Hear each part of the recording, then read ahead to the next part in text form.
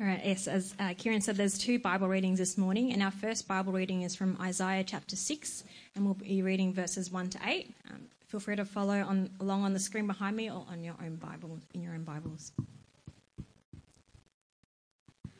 In the year that King Uzziah died, I saw the Lord, high and exalted, seated on a throne, and the train of his robe filled the temple. Above him were seraphim, each with 6 wings. With 2 wings they covered their faces, and with 2 they covered their feet, and with 2 they were flying. And they were calling to one another, "Holy, holy, holy is the Lord Almighty. The whole earth is full of his glory." At the sound of their voices, the doorpost and threshold shook, and the temple was filled with smoke.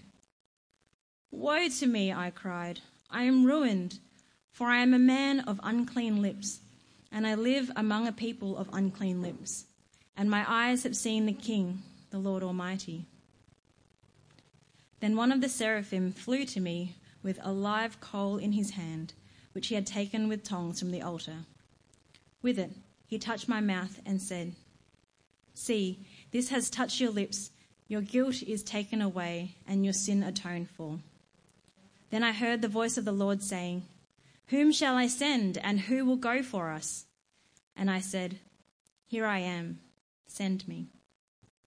And our second reading is from the Gospel of Mark, and we'll be reading from chapter 1, verses 1 to 10. In the beginning of the good news about Jesus the Messiah, the Son of God, as it is written in Isaiah the prophet, "I will send my messenger ahead of you, who will prepare your way. A voice of one calling in the wilderness, prepare the way for the Lord, make straight paths for him." And so John the Baptist appeared in the wilderness, preaching a baptism of repentance for the forgiveness of sins. The whole Judean countryside and all the people of Jerusalem went out to him.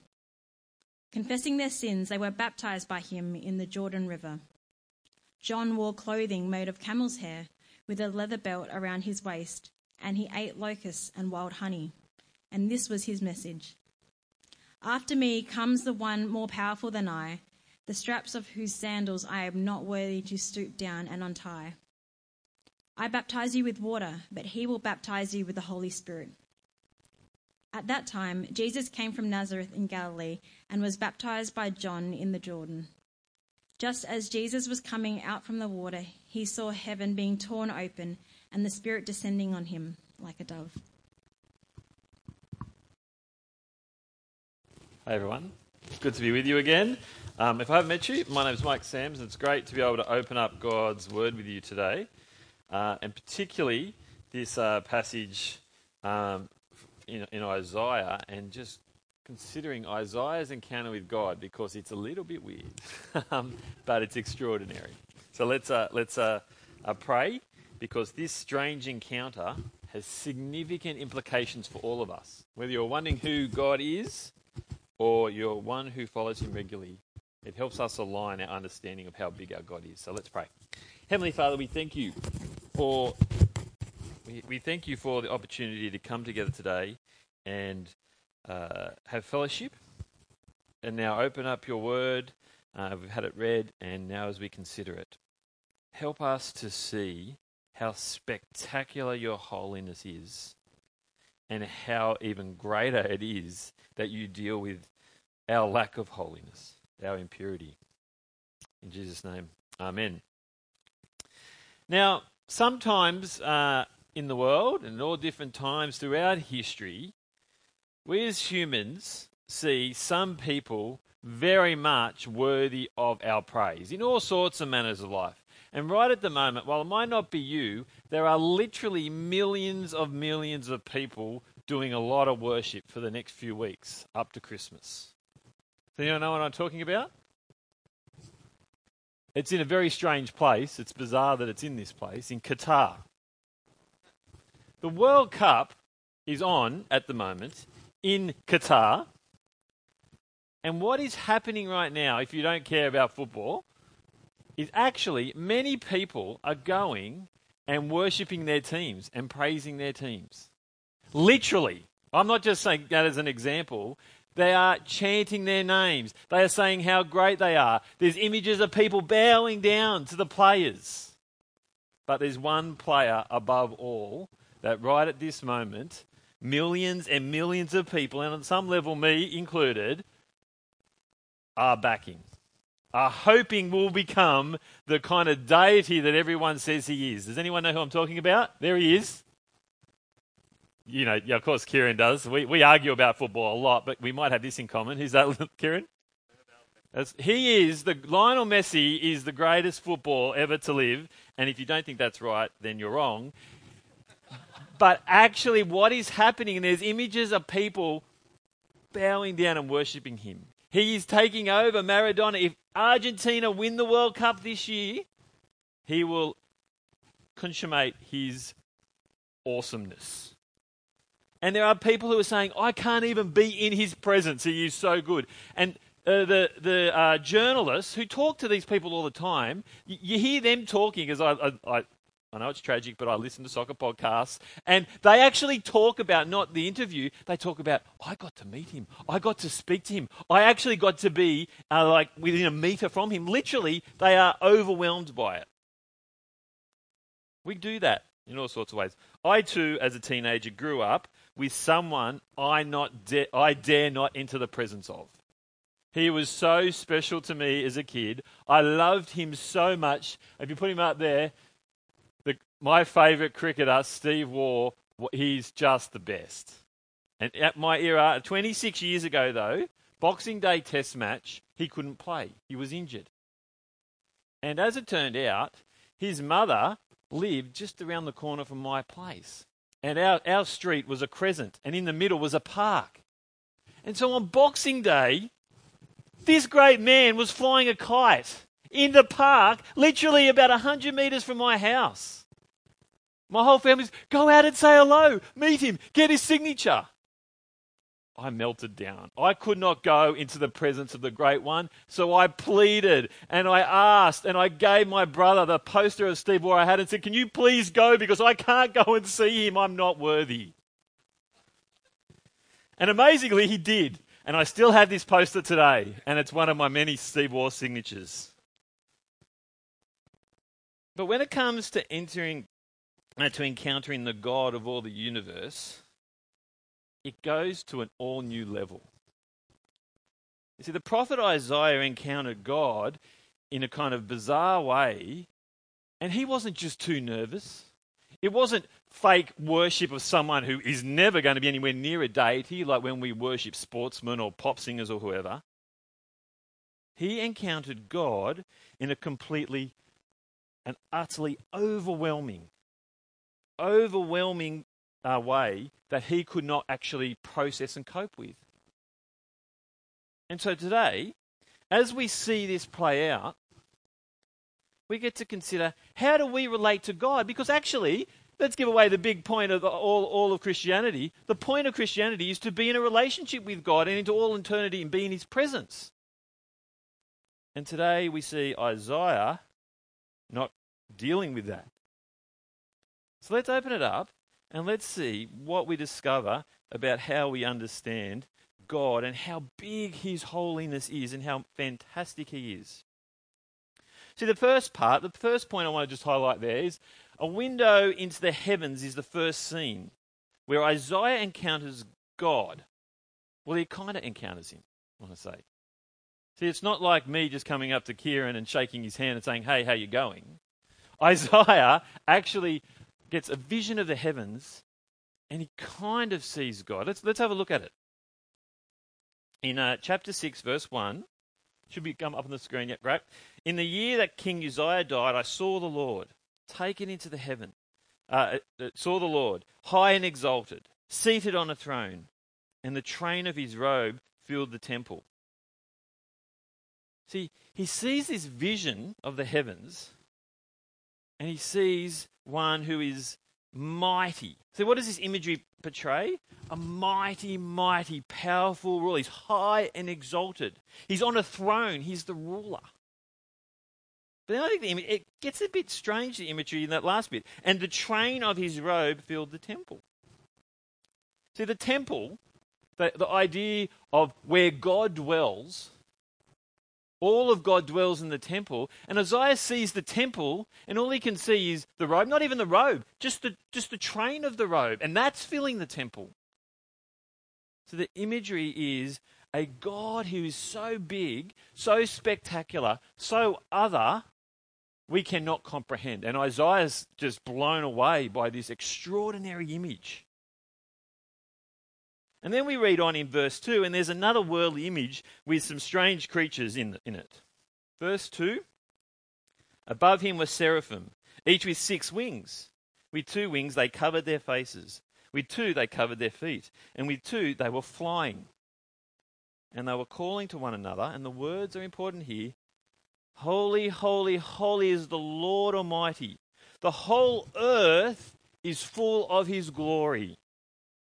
His holiness is his glory, and it is big, and it is spectacular, and it is incomprehensible in reality.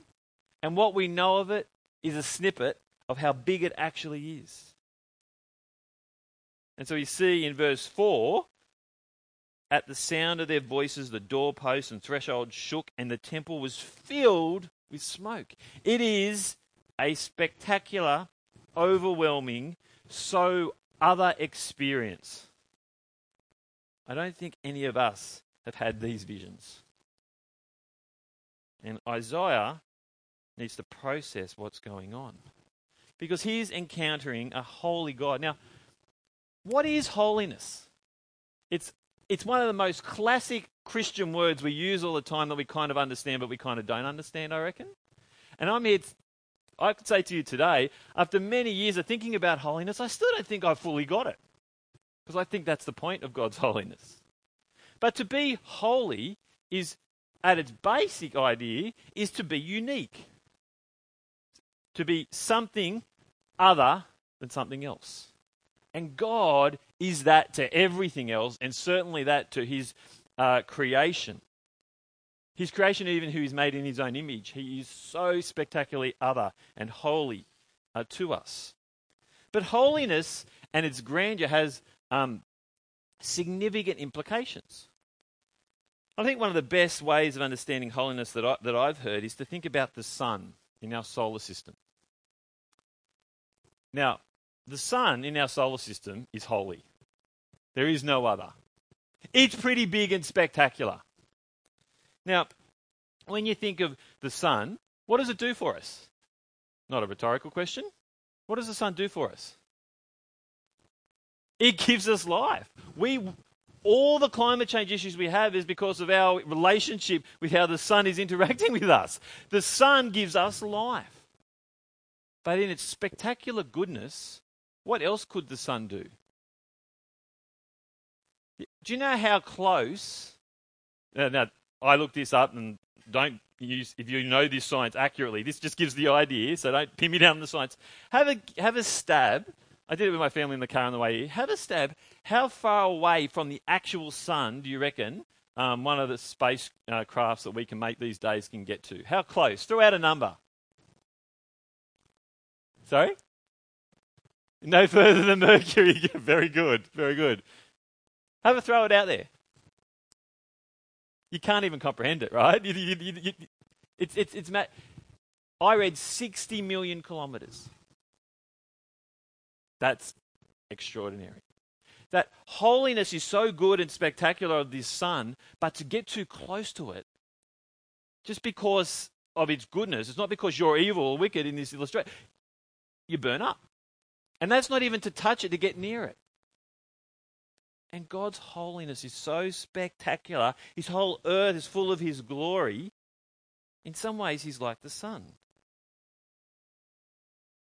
And Isaiah is processing this. How does he deal with this God? How does this experience impact Isaiah? Well, I think he has this moment of overwhelming clarity. And it was more, he was freaked out, as we heard with Magnus. He was freaked out, but it's way more than that, actually. Have a look with verse 5 with me. Thank you. Woe to me, I cried.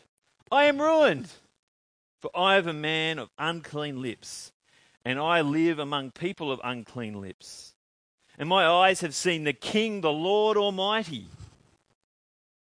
Isaiah is saying, I'm the spacecraft that has got closer than 60 million kilometres. I shouldn't be here. I'm in big trouble. Why? Because he says, woe to me. The Old Testament's way of saying, I'm absolutely now in big trouble. I'm in a bad place. I will be destroyed in my current state. This is not okay for me to see this, even though it's so good. And he says, because I am ruined. I can't deal with this and cope with this. Why? Because of his state in relation to the holy God. What does he say? I am a man of unclean lips, and I live amongst a people of unclean lips. He's saying, God is perfectly pure, and I'm not. So how could I actually be in God's presence? This doesn't work. Isaiah's overwhelming clarity is the clarity that we should have when it comes to God's magnificent holiness and our position before him. Isaiah talks about his people, and he knows very well that they all have unclean lips, even those that are seeking to honor God. The nation is actually very far from God and in rebellion. And all of humanity faces this plight. See, this is not just being scared to meet your hero. This is when someone is so spectacular, I can't actually be in the presence. And what clarity we get with Isaiah's encounter with God is that with his encounter with God brings us to a reality all humanity has. That we are not able to be in his presence. You see the problem we have? The whole of Christianity's point is that we can have a relationship with God. But if we flipped to the New Testament and saw that, well, actually all of us have turned away from God. Romans 3:23, for all have sinned and fallen short of the glory of God. And here we see all of God's glory and splendor fills the whole earth. We need to be pure. That's why in the Old Testament, the book of Leviticus is devoted to the fact that we need to be ritually pure as well as deal with our sin, because we're so out of step. But then there's more to the encounter. In part 2, as we see come up on the screen. Yeah, keep going. Just to highlight. Keep going. Highlight. Yeah, part 2. God does something weird to make it okay. God does something very weird to make it okay. Now, I may have put verse 6 before that, did I? If that's all right. Go back. Yeah, thank you. Verse 6. Have a look at what he does, what Isaiah encountered. Then one of the seraphim flew to me. Now just think of that for a moment in this vision. You saw how weird that creature was and how strange and how overwhelming, and now it's flying to you. Like, what is going on? And he's flying. Verse 6 again. Then one of the seraphim flew to me with a live coal in his hand, which he had taken with tongs from the altar. Like, he can't even touch this coal. And then verse 7, with it he touched my mouth and said, see, this has touched your lips. Your guilt is taken away and your sin is atoned for. That is extraordinary. So at a high level, what's taken place is God has done something to deal with this barrier that Isaiah has. He has made him clean, albeit in this very strange way. But actually, the way he's made him clean is a bit of a contradiction or a difference to the reality of how you get clean. Let's take our COVID for an example. As some of you may have noticed, as we all have around the world, when COVID hit, what was the biggest problem with COVID? Tell me, what was the biggest problem? Infectiousness. And what had happened was it was so, it really, really moved fast that to be in someone else's presence with COVID meant you had a very high likelihood of it being transferred to you. What never happened if you were in someone else's presence with COVID? I'm going to pick on you again now, Kieran. You've got COVID. What never happened with me and Kieran right now? Well, yeah, we couldn't touch each other because you get it. But what never, ever happened is my purity. You're not the impure one in this story, just to point out. Sorry. My purity never transferred over to you, and you no longer had COVID. That never happened. That's not how it works. But the amazing thing about this passage here and this strange story is it's a reversal. The guilt is taken away. The pure one makes the impure clean. What does this mean? What is happening? Well, God gave Isaiah this encounter because his whole ministry, the rest of his encounter with God as his prophet, is going to be about God telling him to go and say things. And those things he's going to tell the people are going to be about the fact that they're unclean, they're impure, and there might be a bit of hope. There might be a way of dealing with it. His message will be that. Let's have a read on from verse 8. It should be up on the screen. And I'm just going to read it. And I just want you to take in how, at this moment, how serious the picture is. This is what Isaiah is told by God he has to say after he said, I'm willing to go. Verse 8 to 13. Then I heard the voice of the Lord saying, whom shall I send, and who will go for us? And now the clean Isaiah says, here I am, send me. And he said, go and tell his people, everything will be okay, don't worry about it, it'll all be fine. That's not what he says. It gets pretty dark. Verse 9, be ever hearing but never understanding. Be ever seeing but never perceiving. Make the heart of this people calloused. Make their ears dull and close their eyes. Otherwise they may not see with their eyes, hear with their ears, understand with their hearts, and turn and be healed. Then I said, for how long, Lord? And he answered, until the cities lie in ruin and without inhabitant. Until those houses are left deserted and the fields ruined and ravaged. Until the Lord has sent everyone far away and the land is utterly forsaken. And though a tenth remains in the land, he'll again be laid waste. But as the terebinth and oak leave stumps when they are cut down, so the holy seed will be the stump in the land. Isaiah, your job is to tell the people they have been unclean, and not just ritually, in rebellion constantly, because they keep on not listening to my cries for repentance. You need to go and tell the people. Now, the bit of context there, hopefully the pictures will come up on the screen that I've got here to show you. Is there an image? Yeah, there. The whole picture of the Bible. Where does Isaiah fit in? Can you see there how there's a fork in the road in that picture? See, God's people got so rebellious, there was a time when instead of being one nation, they split into two. They had a northern and southern kingdom. And they were in such rebellion that other nations came to destroy them. And as you can see here in this picture, as I break it down, the kingdom was divided into two. And on the southern kingdom, Isaiah came at a period when the people were in such rebellion, they were facing the Assyrians wiping them out, which they'd already done with the northern kingdom. And later on in his ministry, near the end, the Babylonians come. A period of his ministry, you could argue, is quite a long time there, 740 to 681. And in this context of rebellion, what do we see? Isaiah, make the heart of this people calloused. It's your job, and go and tell the people, woe, you are ruined. You are unclean, and it is a disaster.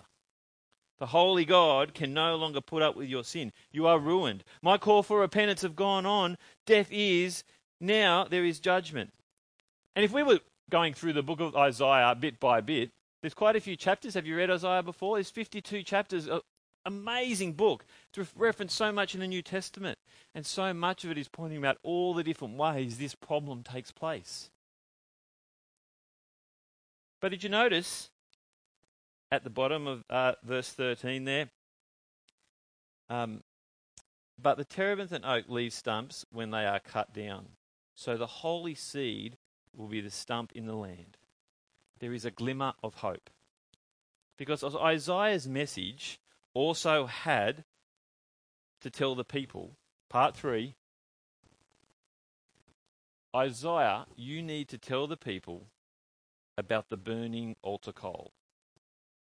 There is going to be hope in the future that we are going to have a pure one make impure people pure, just like the coal did to you. And you're going to give them that hope. And Isaiah does it in so many spectacular ways. In the later part of the book, there's this well-known, what called the servant songs, the servant songs, and there's a verse that we'll get to in a moment that you know very well. It's been immortalized in kids' songs as well. In Isaiah, you're to tell the people that there will be one type of coal. But in fact, it won't be coal, and it won't be coming from an altar like that.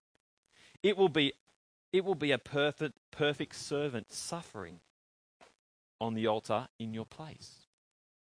And he will be completely pure. And he will take on your impurities and deal with them.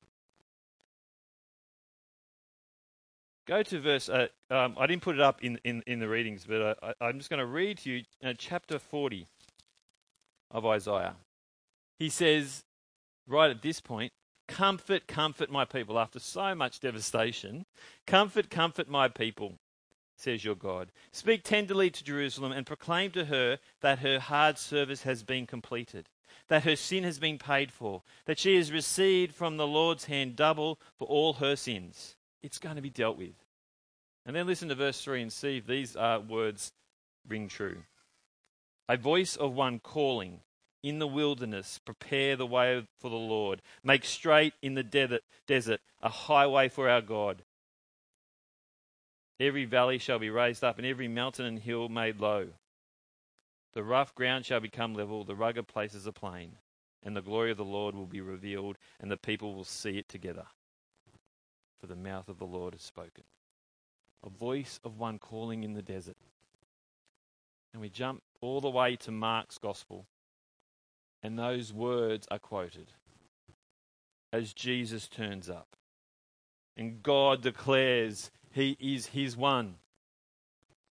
John says, I'm not worthy to tie his sandals. That's the biggest understatement in the world now that we've looked at Isaiah, isn't it? And this God who is so perfect comes into the world. And he is the one who is going to do this coal work.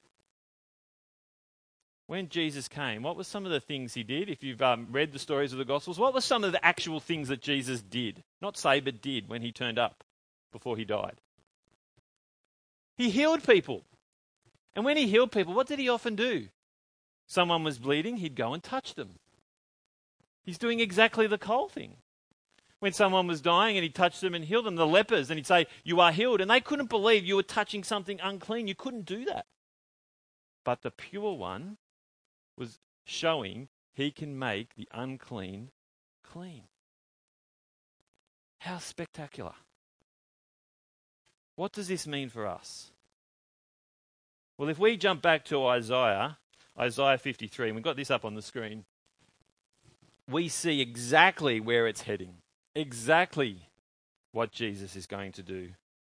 All these hundreds of years earlier, we find out that God's plan wasn't to leave us saying, woe, we are ruined, but to come and make us clean. Now read with me Isaiah 53. Who has believed our message, and to whom has the arm of the Lord been revealed? He grew up before him like a tender shoot, and like a root out of the dry ground. He had no beauty or majesty to attract us to him, nothing in his appearance that we should desire him. He was despised and rejected by mankind, a man of suffering and familiar with pain, like one from whom people hid their faces. He was despised, and we held him in low esteem. Surely he took up our pain and bore our suffering. Yet we considered him punished by God, stricken by him and afflicted. Verse 5, take it in. But he was pierced for our transgressions. He was crushed for our iniquities. The punishment that brought us peace was on him. By his wounds, we are healed. We all, like sheep, have gone astray. Each of us has turned to our own way, and the Lord has laid on him the iniquity of us all. You see, Jesus, the perfectly good and holy one, who we so aren't like Isaiah when he came and thought how great and good is God, he was seen to be pathetic, basically, and to be despised. But he, in verse 5, by his wounds we are healed. His death, the coal from the altar, heals us. We can be in the presence of God. The holy God is going to step into our mess and make us holy.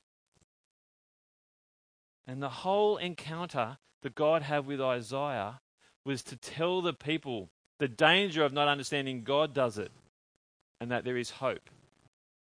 And we, all these hundreds of years later, see this. We are reminded on this beautiful Sunday morning, God wants us to be pure and in relationship with him. And we have got no chance to do it ourselves, so stop thinking that way.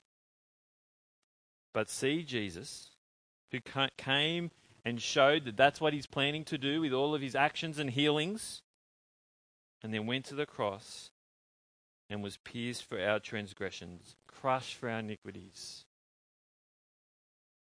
wounded so that we could be healed. What a spectacular picture we have. See, what does Isaiah's encounter with God teach us?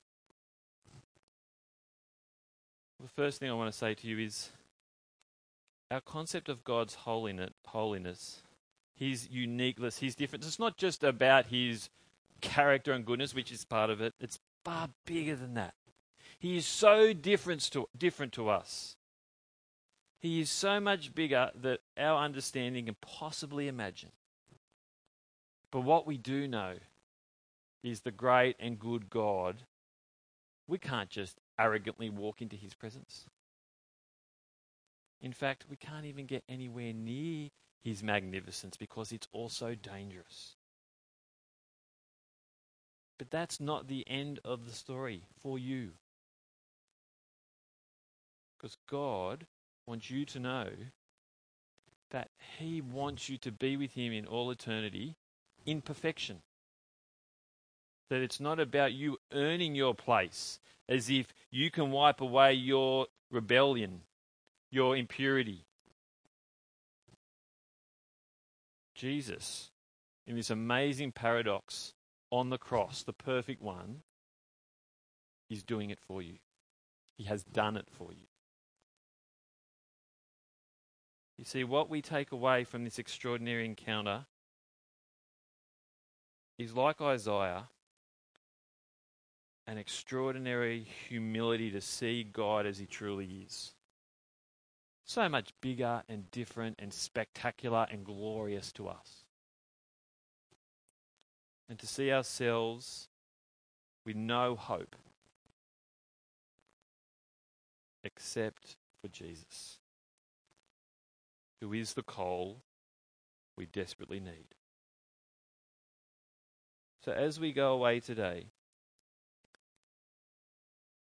I think the question for us, first of all, is to ask, have you accepted Jesus and him making you clean? Because it's there for you. You never, ever, ever, and we do this as Christians even when we have, sometimes revert back to thinking, but I'm not good enough for God. And you can see how much folly that is. when God is saying to you, I know you're not good enough for me. That's why I'm dealing with it for you. I have done it. You can come to God and say, I come to you like Isaiah, woe and ruined. But in Jesus, thank you for saving me. But secondarily, I want to go back to Isaiah 6. Because what did Isaiah's encounter with God lead him to do? Did you see it there? 5 words that are powerful in what our lives should be shaped by. He says to God, when God asked a challenge, in verse 8 he says, here am I. Send me. When the God who's glorious and spectacular of all the universe steps into it and saves you and makes you clean, our heart should be like Isaiah's. Nothing is off the table, God. What you want, we want. Here we are. Send us for whatever you will. Amen. Let's pray. Heavenly Father, wow, you are spectacular. You are so mighty and glorious. Help us day by day just to see it a little bit clearer and to see how spectacular it is that you sent your Son into this world to make us holy. Thank you for Jesus. Amen.